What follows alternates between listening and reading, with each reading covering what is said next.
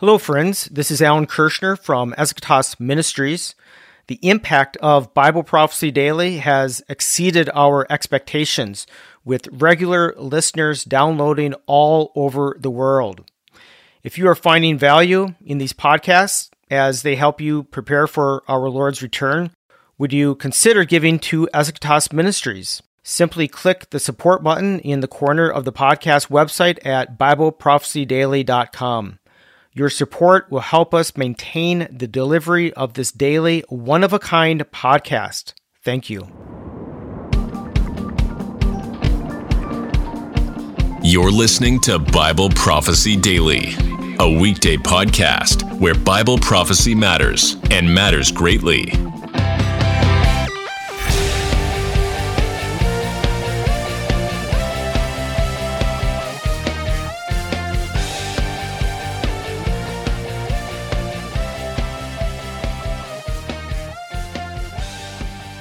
We are blessed to have Alan Kurschner with us this morning. And Alan is from, I like to tease him, he lives about 5 minutes from the North Pole. Not exactly, but upper Wisconsin. And he likes to fish, ice fish. And so we're delighted to have him. He flew in yesterday from Wisconsin, and that's quite a production for you, right? Just because of where you live.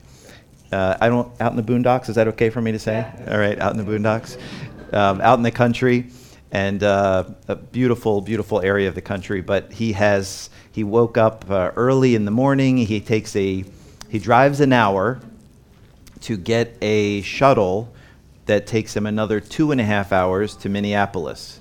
And then he overnighted in Minneapolis to get an early morning flight so he could be here yesterday afternoon. So give him a round of applause for all that effort to be here. And then tomorrow morning, exactly 24 hours from now, I'll be splitting firewood, teach my son how to stack firewood for the next winter, because you have to prepare a year out. So I picked Alan up I picked him up at the airport yesterday, and he said, "Wow, it's like you blink your eyes and you're in a whole new realm, being here, walking through town and from where he was from." But we're delighted to have you with us and looking forward to our time together.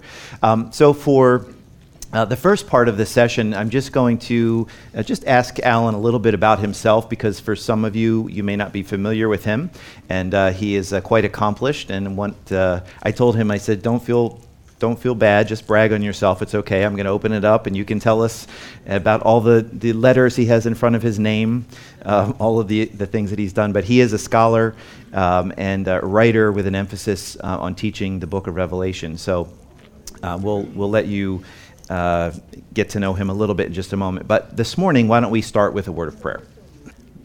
Heavenly Father, we thank you so much for our time together. We thank you for these dear friends, that they would take time out of their schedule to be here with us on this Thursday morning. We thank you for their love for you, for their interest in things eternal, and their interest in the prophetic scriptures.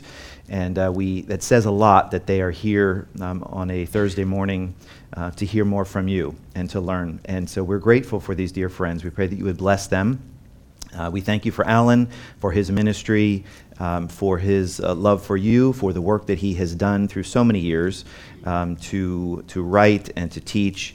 And we're grateful that he can be with us here today. We pray that, above all, that you would be honored and glorified through what is said here today, and that we would all benefit and be blessed as a result of our time together. We thank you in our precious Savior's name, Jesus Christ. Amen. Okay, so Alan, I told them a little bit about where you're from, but share a little bit about your family and what you're involved in. Sure. I married a Jersey girl, so moved out to Jersey for 10 years, and somehow I persuaded this East Coast Jersey girl to move to Wisconsin a few years ago. She thought I had moved her to the North Pole, but yeah, she's acclimating very slowly. And I have a 6-year-old boy. His name's Andrew. He'll be 7 next month. And so yeah, I'm a Wisconsinite. I grew up in Wisconsin and live in northern Wisconsin, as you know.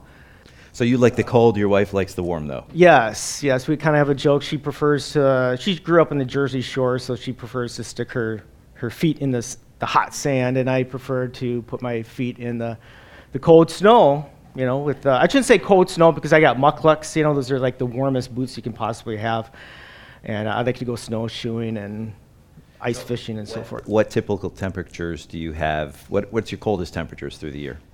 Around January, you can go about 3 to 4 weeks where at some point in the day, every day, it can get, wind chill negative 20 degrees. And then it'll warm up to a balmy maybe negative 5 degrees. But I mean, that's not the average whole winter in northern Wisconsin, but we have that Alberta wind chill that comes down and sweeps through northern Minnesota and comes through northern Wisconsin. So. Well, we're having you down, Lord willing, again in January. Yeah, so that's going to be nice. You can warm up here for a few days. My wife will want to insist on coming down at that time. So, tell us a little bit about your ministry, what you're involved in, and some of the work that you've been doing recently.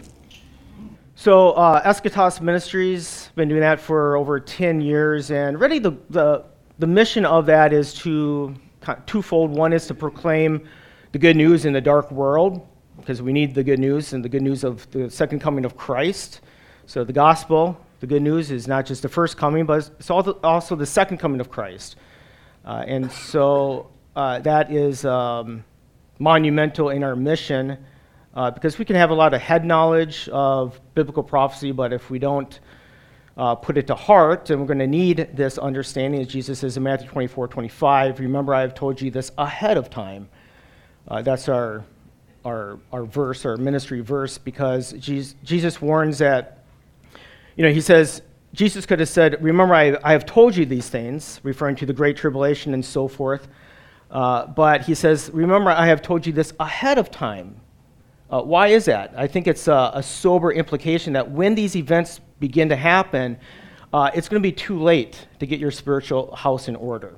Nobody's going to be having Bible prophecy conferences during the Great Tribulation. We're not going to be meeting here during the Great Tribulation.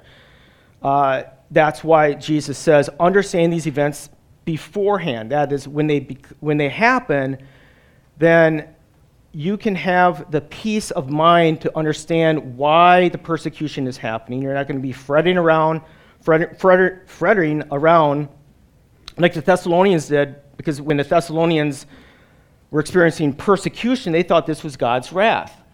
And interestingly, today, one of the most prevalent views out there believes that Antichrist persecution is God's wrath.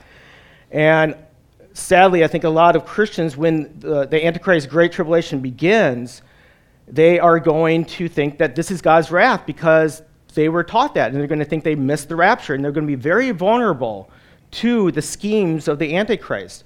And this is exactly why Jesus says, remember, I have told you this ahead of time. So the goal of Eschatos Ministries is to educate people, prepare them for the difficult times coming. And it's also to produce original scholarship for the pre-wrath, premillennial perspective. Original scholarship in the sense of, pre-wrath has been around for just over 30 years.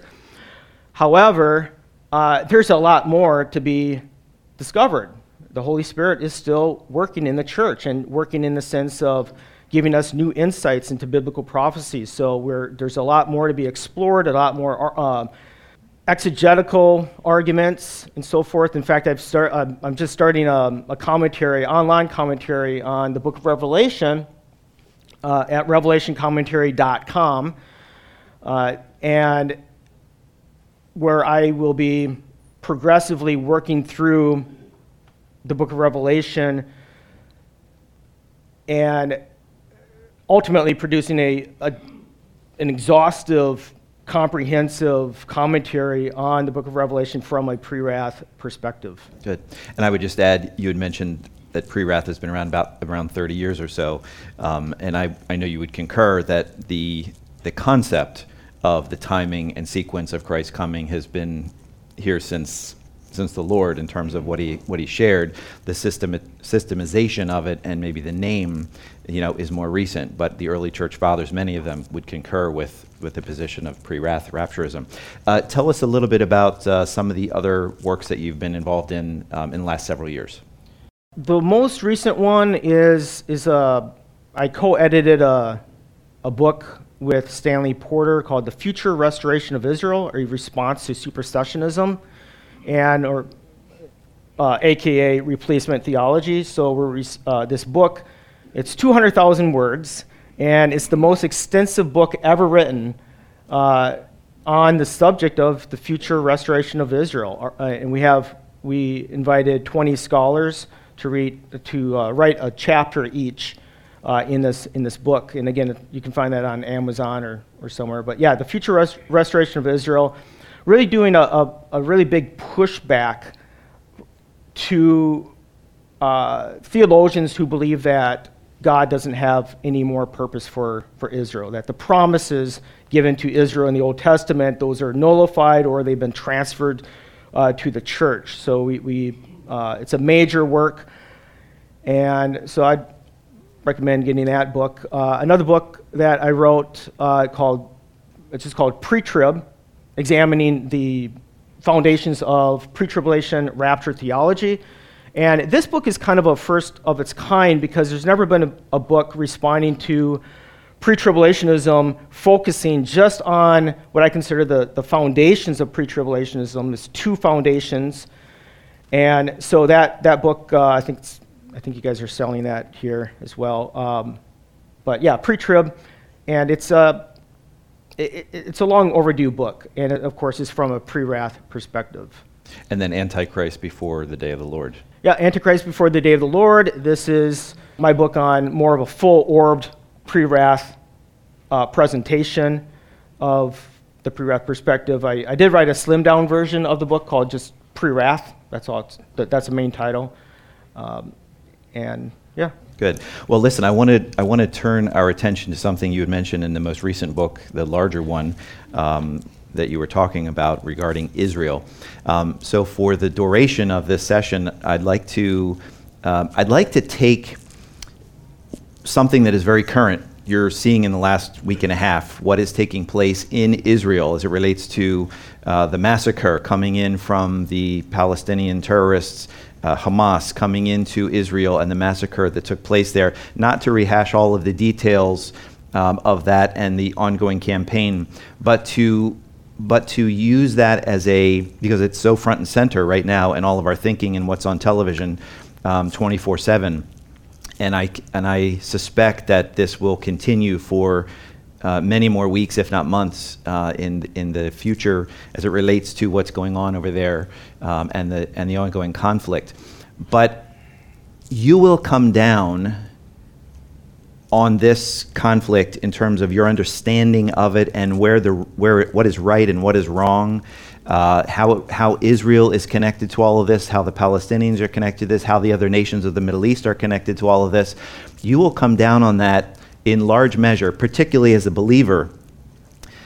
You will come down on that based on your understanding of Israel and based on your understanding of biblical history as it relates to Israel.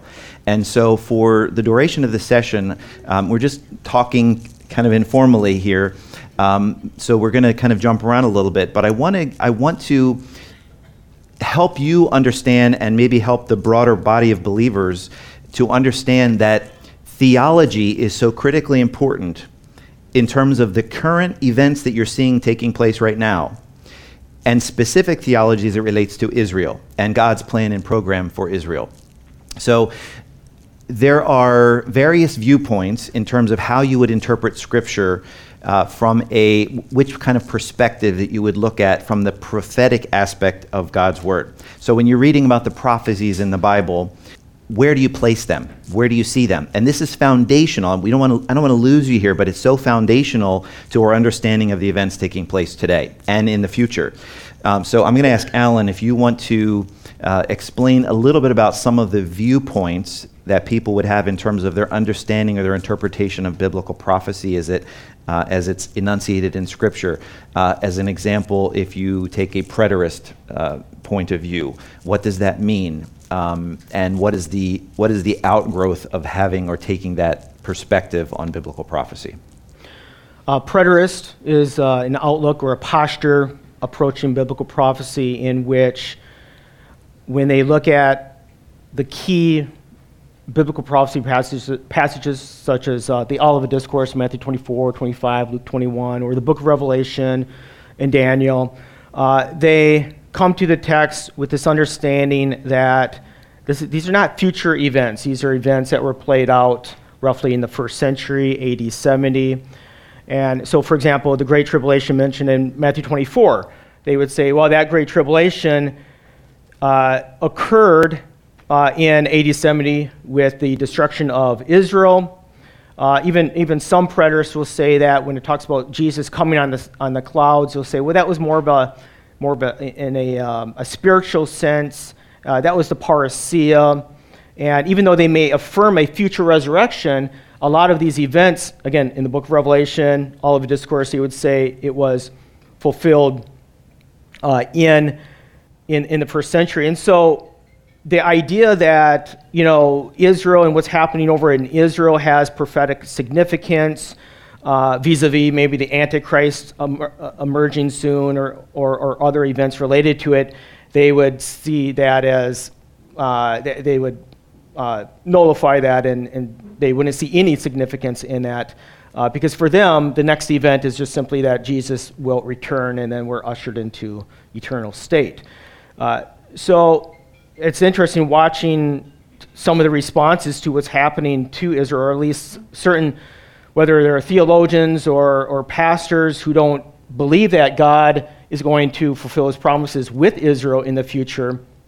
Some of these preterist theologians, they don't know what to do with Israel, or they just kind of dismiss it as, okay, yes, God is sovereign, and what's happening in Israel is just playing out of the nation's rage against the Lord, and that's about the extent of any specificity in terms of fulfillment. So they would be considered replacement theologians, and again, they would view it as nothing more insignificant than something happening in, say, between North Korea or South Korea. So essentially, if you take the position of being a preterist, where you believe that the prophecies in Scripture were already fulfilled largely in the first century with the destruction of the temple in 70 AD, then you don't see so much of what's in Scripture as pointing to the future, right? So whereas futurists, where you and I would be futurists, we see the prophetic events listed in Scripture, prophesied in Scripture, as many of them, some of them had a short-term fulfillment through the Bible, where they were fulfilled, and we can see those fulfillments scripturally. But we also see an ultimate end times fulfillment for a lot of these prophetic scriptures in the future. Thus, we would call ourselves futurists, correct? So the logical, and you touched on it, the logical outgrowth of being a preterist. And folks, this is not just scholarly stuff. This is your whole point of view, your whole worldview as it relates to your understanding of Scripture and the prophecies in Scripture. If you are reading the Bible and you are reading these prophetic texts and you believe they've already been fulfilled historically, by and large, then your understanding or concern or interest in Israel is next to nil. At best, you're apathetic about what happens in Israel. And at worst, it can lead to, or come as an outgrowth of being anti-Semitic. Through history, a lot of the mainline denominations, and even to this day, a lot of the mainline denominations are preterist. They believe that the prophecies in Scripture were all fulfilled historically. Many of them are replacement in terms of their theology, where they believe that that the church has replaced Israel in God's plan and program. And some of them are anti-Semitic, and they would go back to, well, Israel rejected Jesus Christ, and the Jews put him on the cross, and therefore God has turned his back on Israel, and Israel is no longer, essentially God has divorced his covenant nation.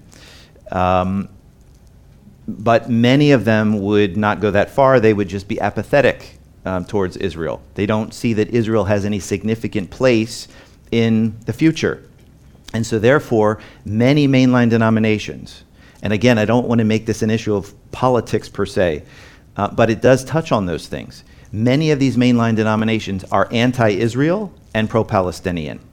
And the reason, in many instances, is because they do not understand the historical precedent and the covenant that God made with his people Israel.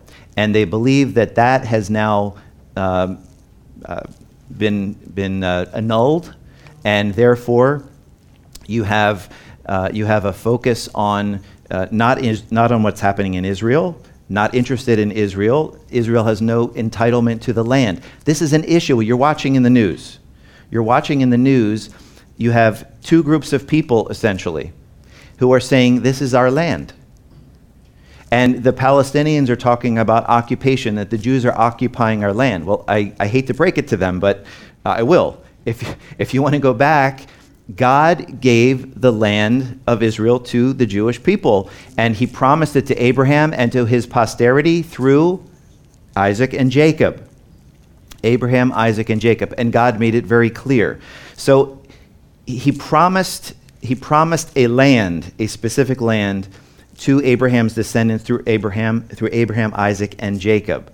So that land is a God-given covenant that was made to Israel.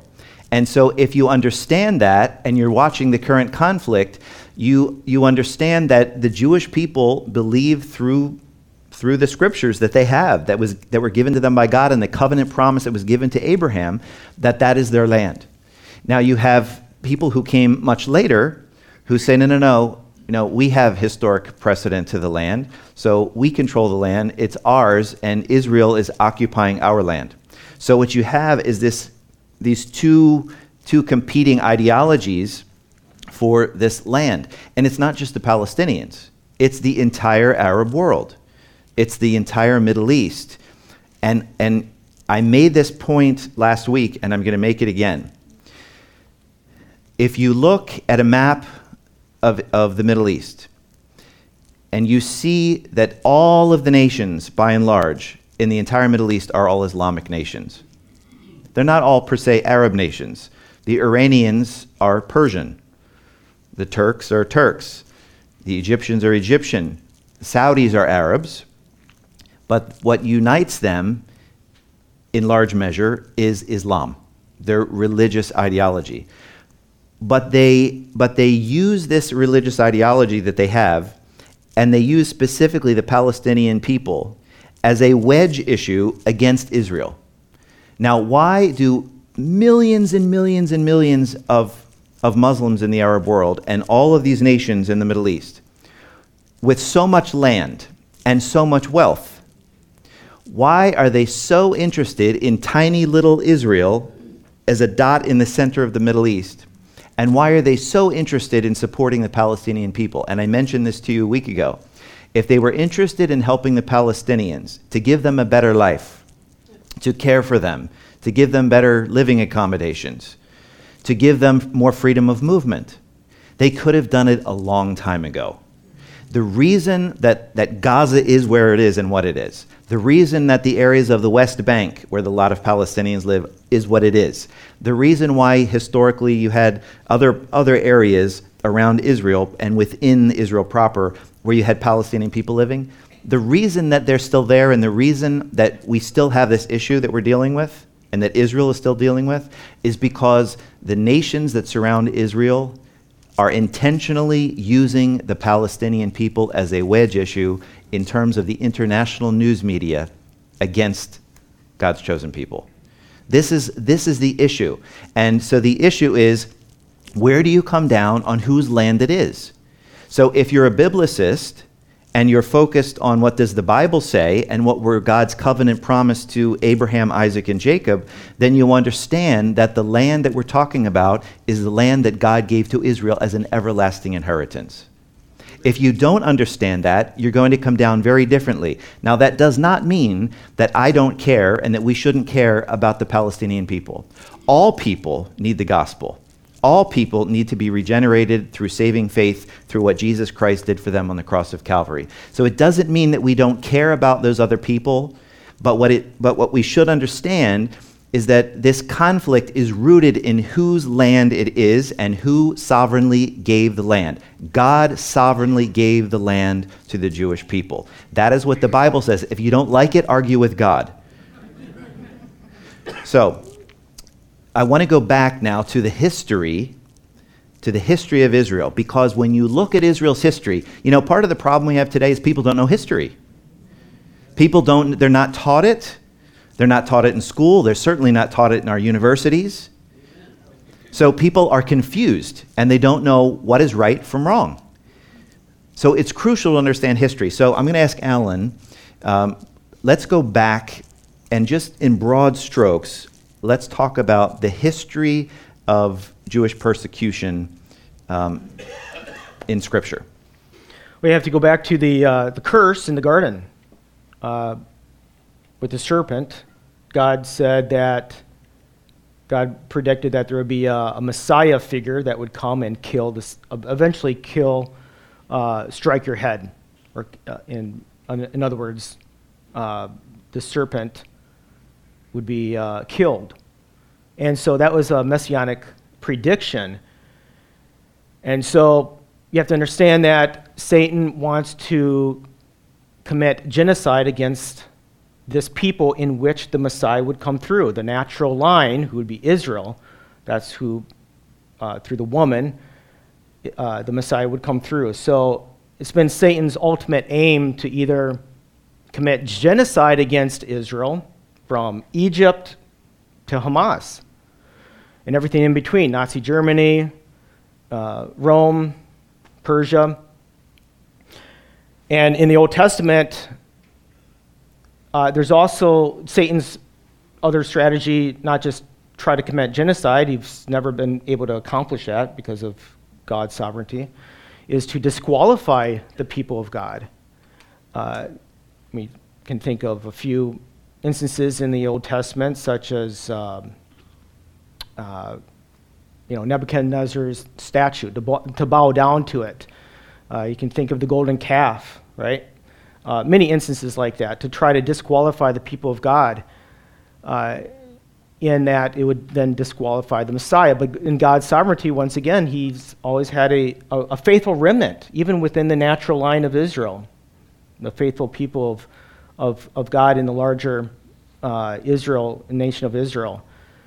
And so when we look at what's happening with Hamas and their slogan from the river to the sea, this genocidal slogan is nothing new, or the idea is nothing new. Satan's ultimate aim is to exterminate the Jewish people. And so I don't know if you want to add to that. Yeah, I would say, and I agree totally, it was Satan's strategy from all the way from Genesis, as Alan mentioned, at the curse in the garden, that there would be a seed that would come, and that seed would crush, in an ultimate sense, Satan's head. And so if you were thinking like Satan is thinking, and that is, okay, then I want to destroy the seed that will come to crush me. Well, where is that seed coming through? Well, that seed is coming through Israel. God raised up Abraham, and through Isaac and Jacob, a nation was born. And that nation, all through the Old Testament, it is a historical account of God's dealing with his covenant people. Why is the Bible focused on God's covenant people? Because they are the ones through which redemption will come to all of humanity. All of us today, so far removed from those events, should care deeply with every aspect, with every fiber of our being. We should care deeply about that account in the Old Testament. Why? Because our redemption comes through that promised seed, Jesus Christ. And so the whole entire Old Testament is a historical account of God dealing with his covenant people, the people that he chose to be the vessel through which the promised seed would come. So if you're thinking as Satan would be thinking, he says, well, I don't want that promised seed to come. Therefore, I must destroy the people or the vessel through which that promised seed would be born into the world.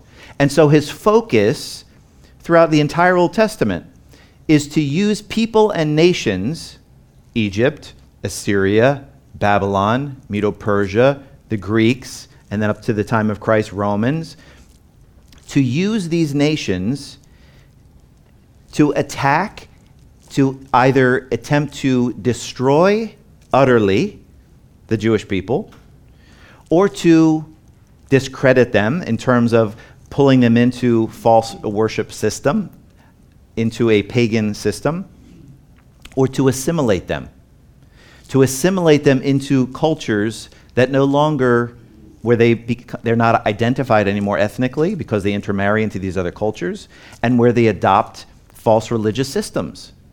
So that has been Satan's attempt all the way through.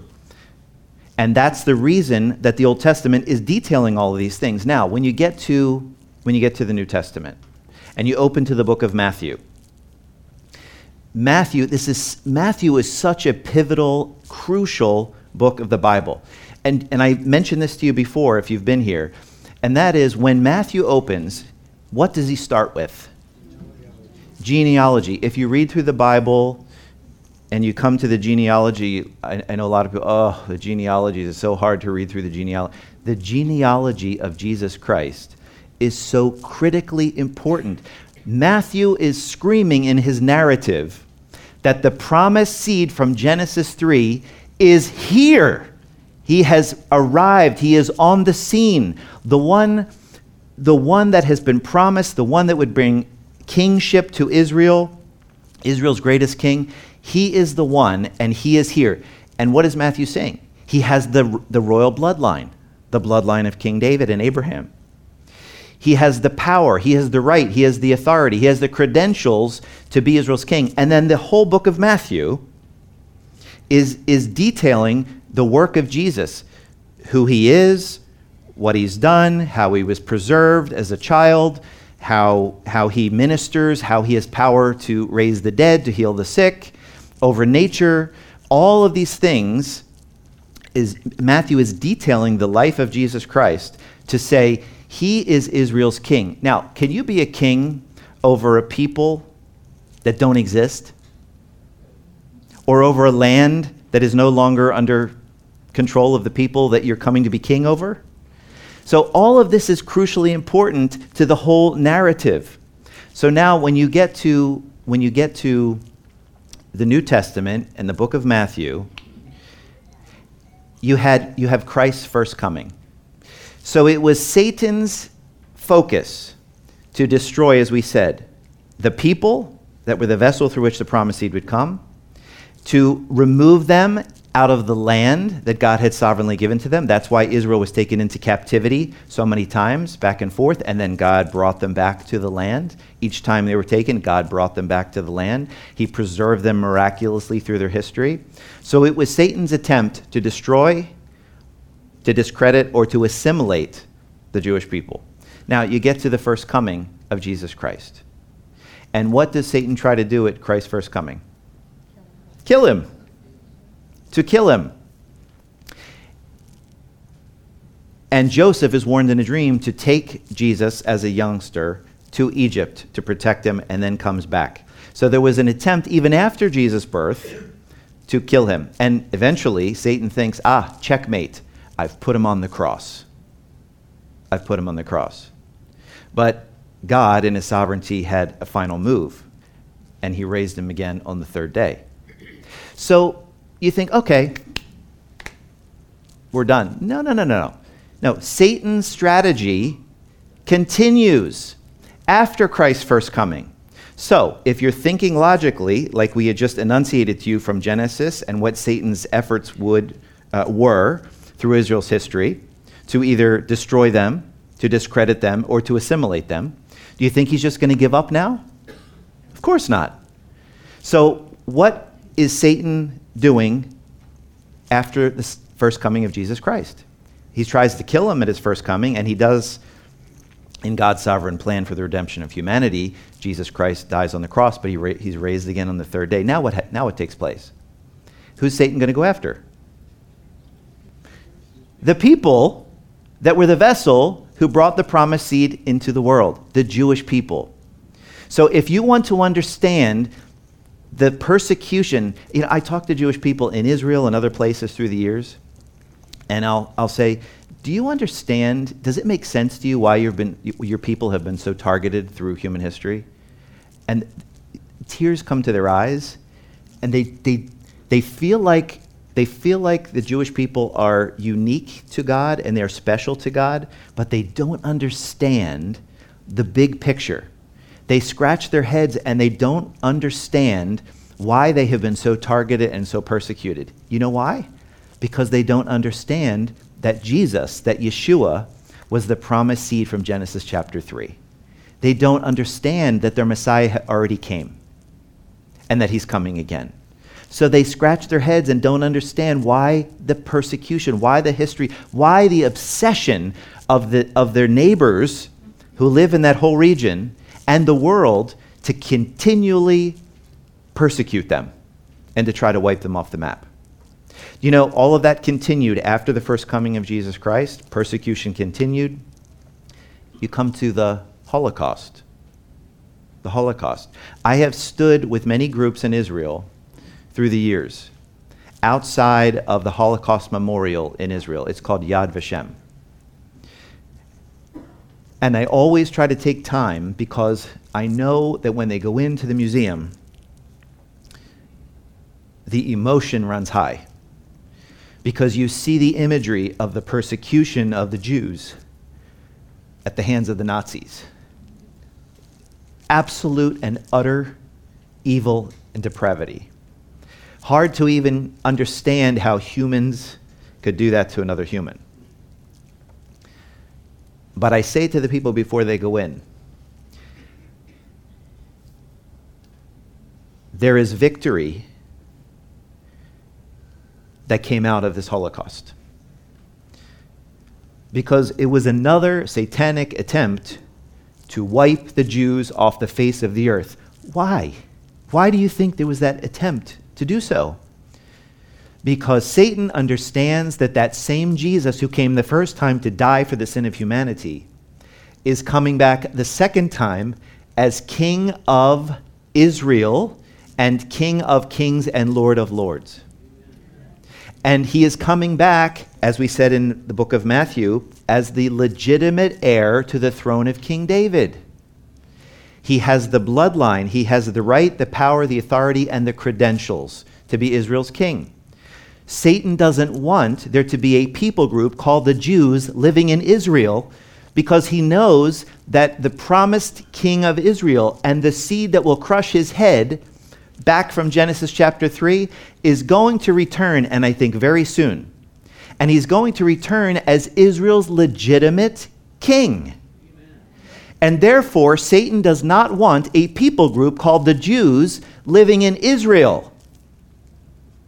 Because how do you have a king of Israel coming back to rule and reign to a people that don't exist and to a land that they don't control? So this is the satanic effort and the victory that came out of the horrors of the Holocaust was that God used what Satan intended to wipe the Jewish people from the earth. He used it as a vehicle to put them back in their ancient homeland, Israel. But do you think he's satisfied now that since 1948, Israel and the Jewish people are back in their ancient homeland? You think he's comfortable with that? No. He continues to do everything he can in his power to use people and nations to destroy the Jews once again. And so, ladies and gentlemen, you will come down on the conflict that you are witnessing on your televisions right now and what will be taking place in the future. You will come down on that based on your understanding or lack thereof of God's plan and program for the Jewish people and that Jesus Christ is returning as their greatest king. You will come down on whose land it is based on the covenant that God gave to the Jewish people for that land as an everlasting inheritance. Did you hear everlasting? It's in the Bible. Everlasting inheritance. So when you have people groups saying, well, let's divide up the land and give some to this group of people, and let's divide it up and give some to this group of people, that won't work in God's economy. So this is the issue that we are up against. And this is the issue that Israel is facing. And the tragedy is that right now, the Jewish people in Israel are relying on their military might. It's natural. You say, we have to do everything we can to protect ourselves. We have to do everything that we can. We can't rely on others because others have let us down through the centuries. When it comes down to it, they're very happy to see us destroyed or assimilated. We have to defend ourselves. And so for the majority of Israel today, they are trusting in their own might and in their own military. And it saddens me to say that that is not the solution to their conflict.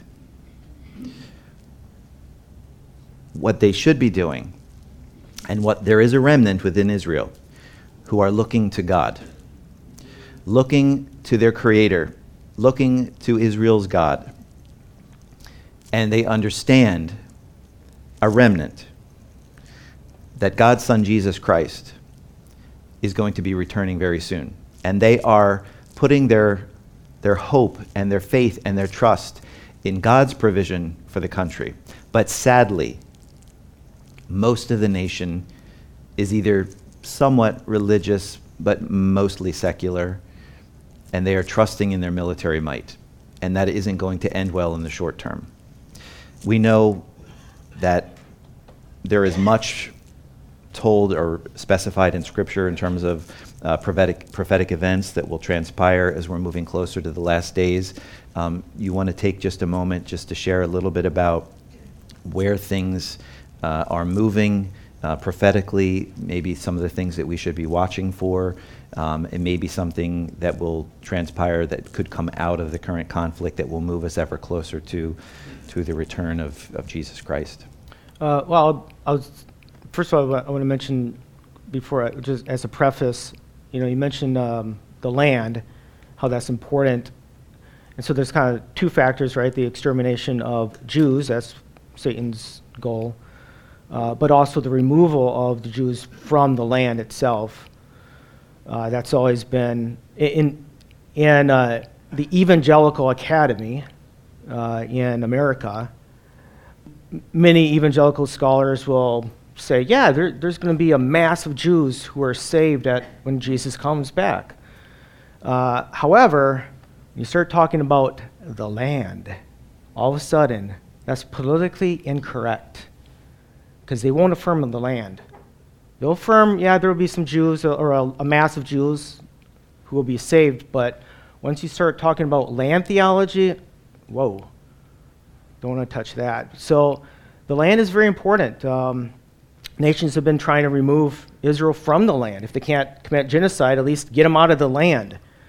And even the beast, the Antichrist, the beast will set up his kingdom in Jerusalem. There's a reason why he sets it up there and not, say, northern Wisconsin. Even though I think northern Wisconsin is the promised land, I do recognize that the beast kingdom will be set up in Jerusalem. But as far as your question, I just throw out one hypothesis, and that is here you have Israel relying on the military, and let's not assume they can win. They may lose a war in God's sovereignty, and in which they may need to rely on someone coming in and saying, hey, look, let's broker something, but here's the deal. Let's confirm something maybe for 7 years. So something could come, rapidly could occur, and then there could be other stipulations.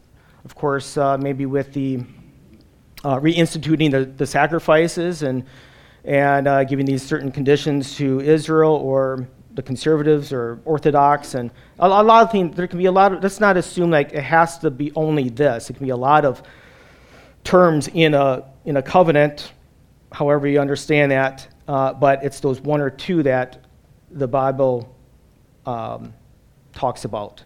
So just look at the details, I think, if there's any agreements coming down the road here. And again, assuming that, that's not assuming.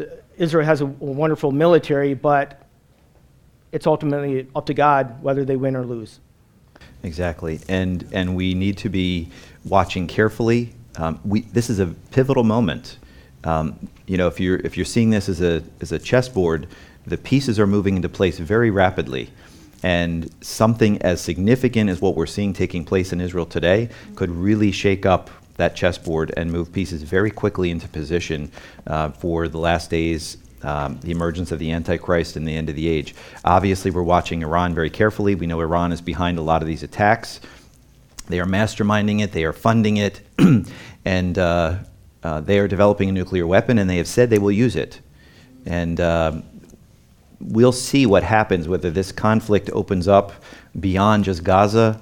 There's already a lot of talk about Hezbollah in Lebanon coming across Israel's northern border. That would make it a two-front conflict. Syria is already in the mix as well, so that could make it a three-front conflict. And then you have the area of the West Bank, just outside of Jerusalem, between Jerusalem and the Jordan River. That could make it a four-front conflict. And if Iran gets into the mix directly, they are involved in the mix. But if they get in directly, that could really open up things in a horrible set of events, as a turn of events. And then also Turkey is in the mix. Watch Turkey. They have their naval ships. Turkey has a very, very formidable navy in the Mediterranean.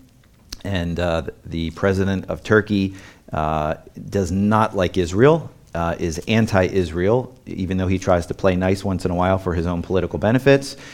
He is anti-Semite. He is focused on Jerusalem and recapturing it for the Ottoman Turkish Empire. He's got naval ships that are there too. So there's so many components that are at play. So it's important that God's people keep a close eye on these things, watch for any potential peace agreements that may arise, and also be watching beyond that for some type of a reconstructed temple structure in Jerusalem on the Temple Mount. Doesn't necessarily mean that it has to be a big, grandiose temple that would take 3 or 4 or 5 years to construct. It could be something that goes up quickly, like a tabernacle structure. But the Bible is clear that the sacrificial system of Israel will begin once again, and that when the Antichrist arises and moves into Israel, at the midpoint, he will cause that sacrifice and oblation to cease. And that is in the middle of that final 7-year period of human history. So there's a lot to be watching for.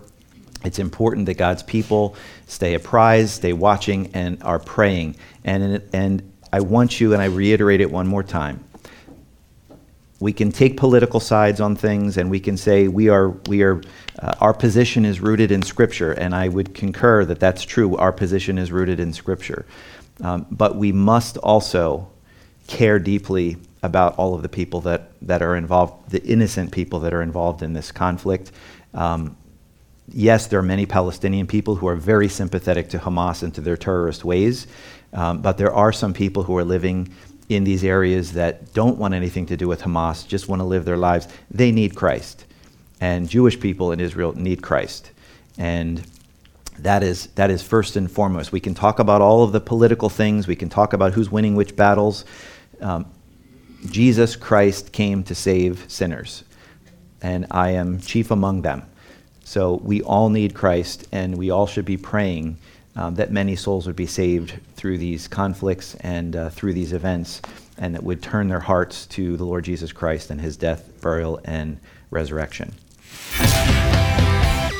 Thanks for listening to Bible Prophecy Daily. We hope you learned something valuable today. Be sure to subscribe wherever you heard this podcast so you never miss an episode.